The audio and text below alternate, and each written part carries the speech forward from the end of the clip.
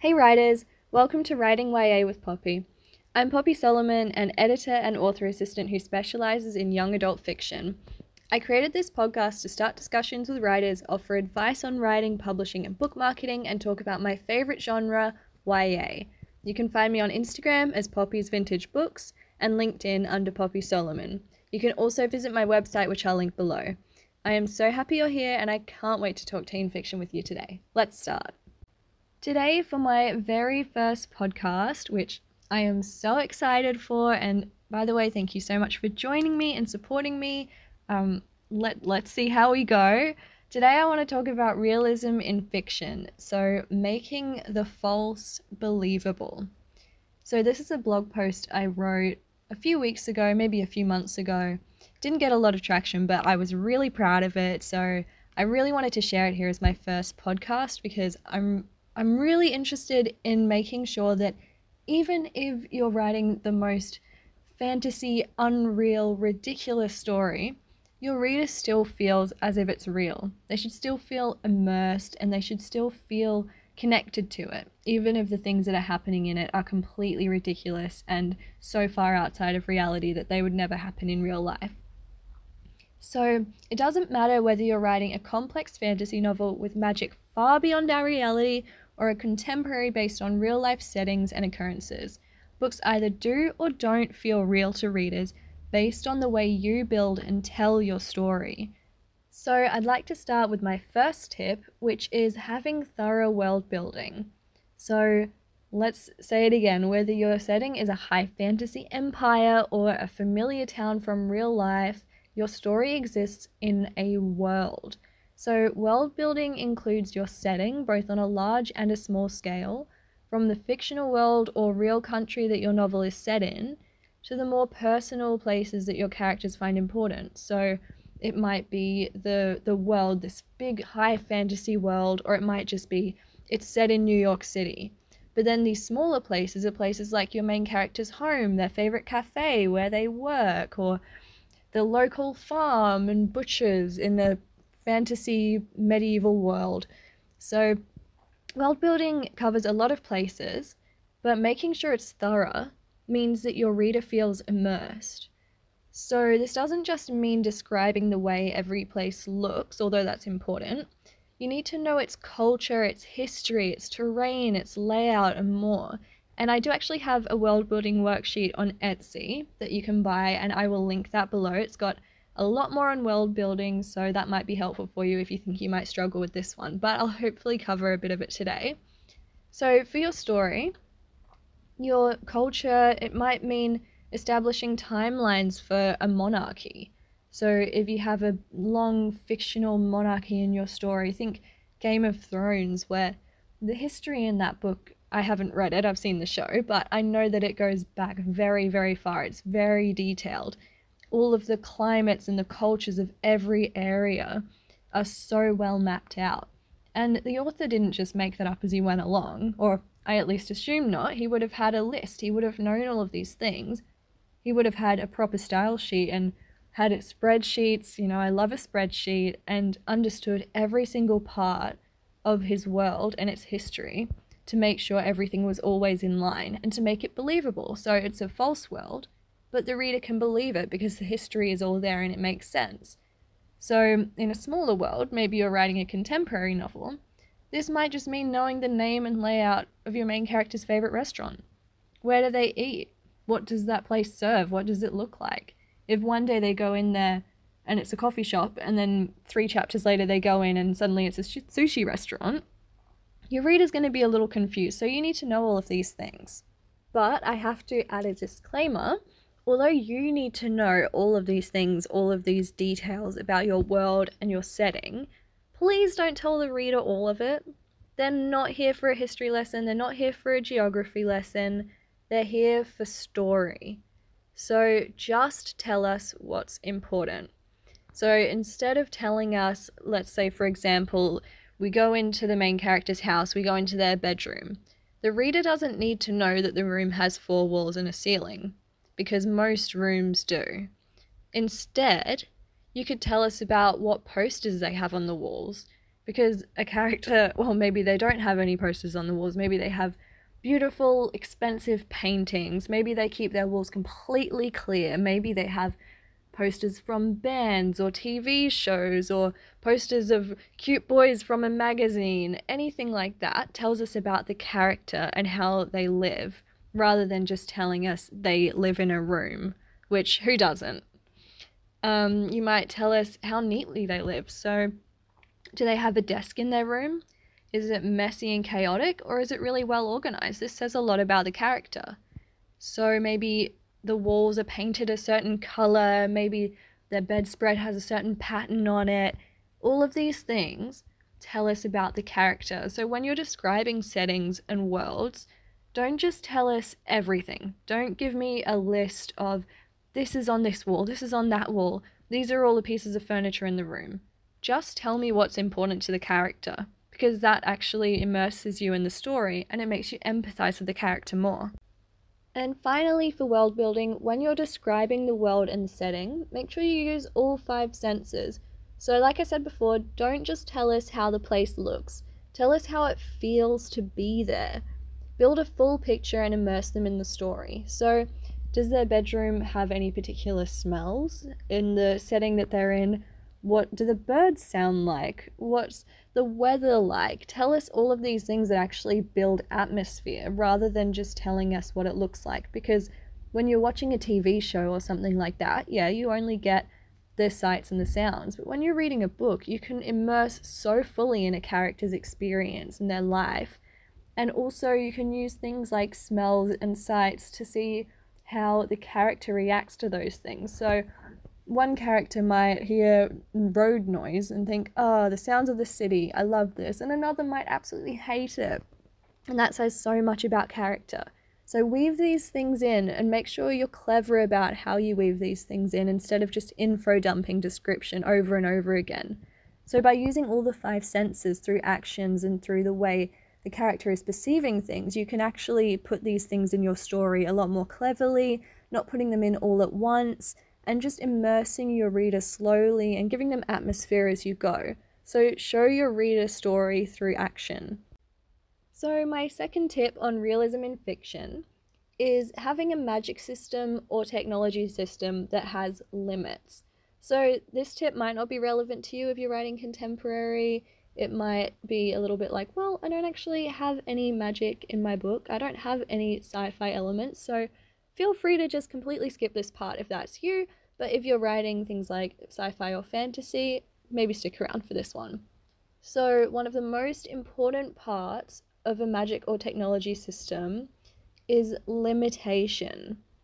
It's so easy to get caught up in creating amazing powers and abilities, but what happens when these abilities or these technologies have endless strength? An overpowered main character or villain is boring. Why? Because they're unstoppable. So how will your story have tension? Think about Superman. He is this perfect hero who can pretty much do anything. But they have to put in kryptonite because otherwise, if he has no weaknesses, it's not an interesting story. People don't want to read about a hero who can fix every problem with ease. They want tension. So every character needs an Achilles heel. Even if you're writing a character who is perfect in every way, they need to have a flaw. So that's their limit. So in the Superman example, we're talking about the magic system is his superpower, and his limit is kryptonite. So limitations help to boost your story's realism because rules make things clear to the reader.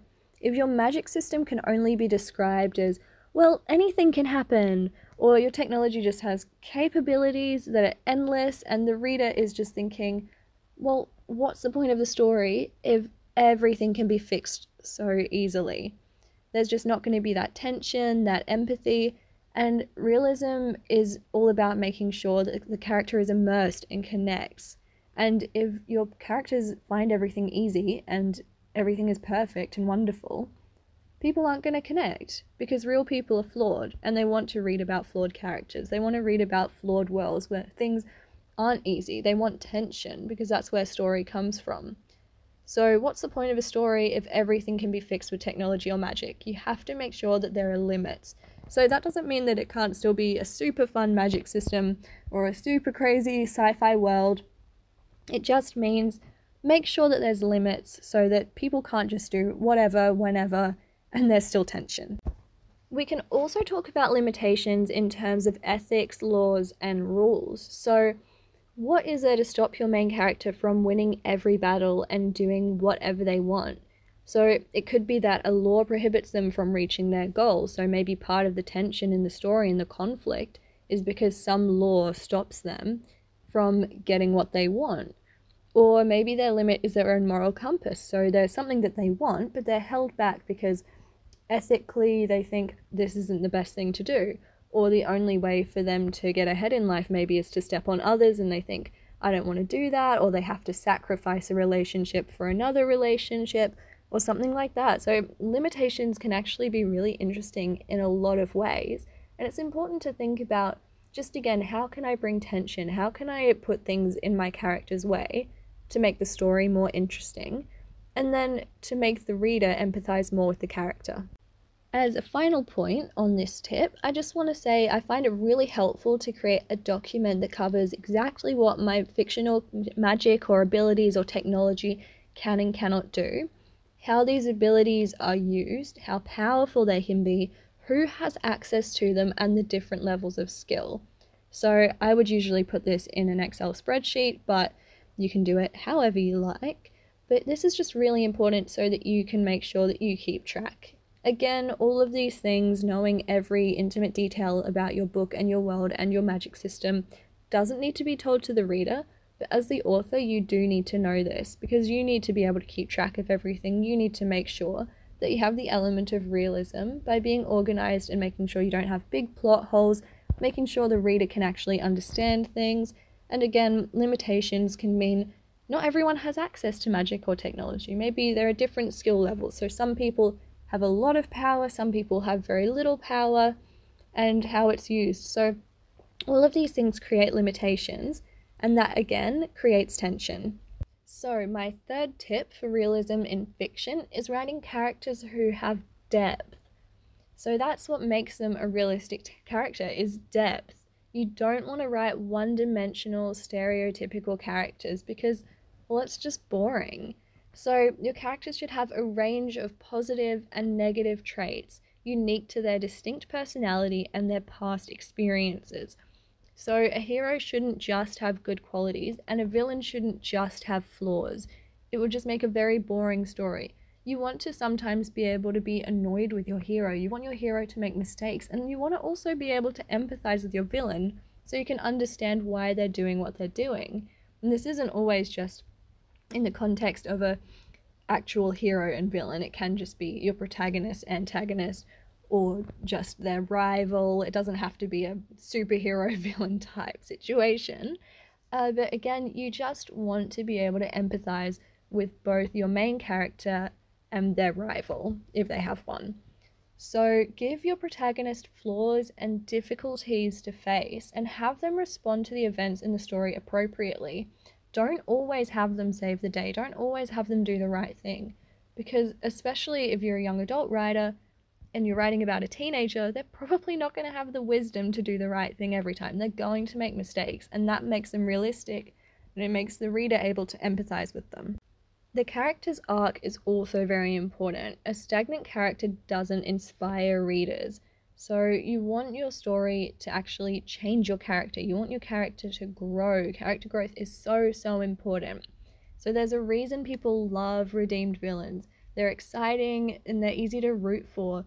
And you empathize with them, because of how far they've come. So on a smaller scale, how can your character grow throughout the story? What lesson can they learn? This internal story is as important to readers as the external plot. Both should interact with and influence each other. So you might start with a character who is shy, believes they can't express themselves authentically, but over the course of the plot, they learn they were wrong. They learn to become confident that they're important and they should be able to express themselves. Or you might have a character who's initially really grumpy and unlikable and learns through new relationships to be kinder. It's these things that allow us to empathize with characters. This internal journey is so important because readers want to be able to see their characters change. You don't just want a character who's perfect from start to finish, never makes mistakes or changes. You want to see that change because that's tension, it's exciting. So as they change and develop, they also become better equipped to deal with the main problem or the villain in the story or the conflict, which means that each time something comes up, the character is more equipped to win, and that means as we get towards the end, they've grown, they've changed, and now they can get to the resolution. I also have a character development worksheet available on Etsy for fiction writers, and that has a lot of questions to ask for building a character and also the character arc. So I will link to that below and you can check out that on Etsy. On to the next tip. Tip number 4 is having a realistic timeline and flow of events. So you have to consider, when do the events happen in your novel, at what pace, and how do they impact the characters? So many writers throw a lot of action or traumatic experiences at their characters to create drama, but they fail to see these experiences through. So make sure each scene is purposeful to the plot, to the character's development, and makes sense in the timeline. So a couple of examples are in action stories when many traumatic events aren't fleshed out enough and the character gets over them too quickly. So this might mean something just really traumatizing emotionally happens, and then all of a sudden we're on to the next thing. Maybe someone passes away and the character isn't given time to grieve, or romance is going on too quickly, anything like that, where it just doesn't make sense in reality to emotionally get past things so quickly. This could also be physical wounds. So they've been in this big fight scene, they've really hurt themselves, and then in the next scene they're completely fine walking around again. It's just not realistic, and it does pull the reader out of the story. So a romance example is insta love, when two strangers become inseparable and in love far faster than would be realistic. Some people do like this, and I'm not going to tell you how to write your romance, but this can be a little bit unrealistic and again pulls the reader out of the story. It doesn't immerse them because you don't have time and the right pacing to actually see that romance come to life. And the last example is in a road trip or adventure or travel story, when characters are moving between locations way too quickly. This can also be a world building problem. So when you're writing some sort of quest or travel, you need to make sure you've actually done the research into how are they traveling, where are they going, and what means of transport are they using. Because if they're getting there way too fast or way too slow, it just doesn't make sense, it's not realistic, and again, the reader is pulled out of the story because they're too busy thinking about all the problems. So I want you to carefully consider the pacing of your novel. So when are things happening? How long are they happening for? And how much of the story or how many words are they taking up?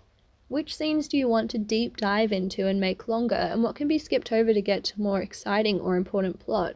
So I'm sure you know this, a scene that is, in real life would only really be taking up 20 minutes of time could be much longer than a chapter where you're just skipping over a few months.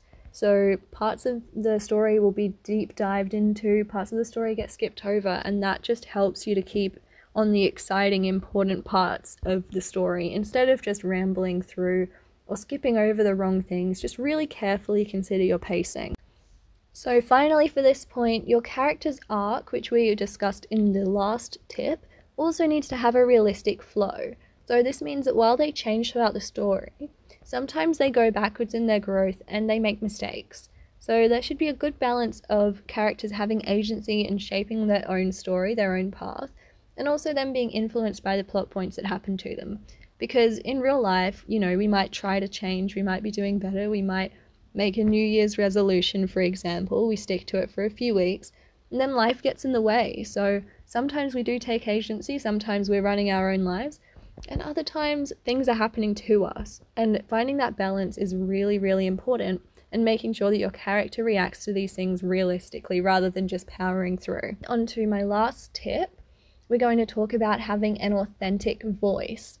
So sometimes when you're writing, you're telling the story with yourself as the narrator, but most often in fiction, even in third person, you're writing from the point of view or perspective of a character, probably the main character. So this means you're describing the story through their eyes and with their thoughts and prejudices in mind. So consider how a child would describe something compared to how an elderly person might. Consider how someone poor might describe a scene compared to someone rich. So, you walk into a beautiful mansion, the rich person would probably think, okay, whatever, and the poor person is thinking, oh my gosh, wow. So make sure you always think about these things. Creating an authentic voice for your character means fully getting into their head. So you should also look into head hopping as an example of something not to do. That is head hopping. I won't go into it here, but it is really important, and so many beginner writers fail with this one thing. Make sure you research it and make sure you don't do it. Dialects, accents, and slang are also great for characterization and placing a character or story in a specific setting. So this might help to show the country and area you're in, but might also be part of world building in a fantasy or sci-fi setting in a sci-fi world or high fantasy world that's outside of our world. So some authors create entire languages for novels. I mean, I don't know how they do it, but if you want to, go right ahead. I don't have any advice for that. But if you are going to use slang or languages outside of what the general reader knows, so it might be outside of English, you're world building and completely making up words, make sure the reader can still actually understand what's going on and pick up on what things mean, because otherwise they'll be completely lost. So although you might have, for example, a swear word that's in another language that you've made up for your characters or your world, make sure you can actually understand what that means. So you could put it in italics, you could put an exclamation mark on it, or you could say for the first time that they swear or they curse, as you say, instead of just a regular dialogue tag of he or she said. So that way the reader can actually slowly pick up on the language, rather than reading things and thinking, I simply don't know what this is. And I see this in world building all the time, where the reader is dropped into a story and just has absolutely no clue what's going on. And although, a lot of brilliant books do that, I would advise against it, because I just don't think you would want a reader to be confused. So my final point is show, don't tell. And if you've been writing for a while, you've probably heard this a million times before, but I will just go over it quickly because this is such an important thing for realism in fiction. So like I was talking about before when we were talking about world building and setting, you actually want your reader to feel immersed in the story. You don't want the reader to feel as if they're being told a story. You don't want to feel like you're reading a book when you're reading a book. You want to feel like you're in that book.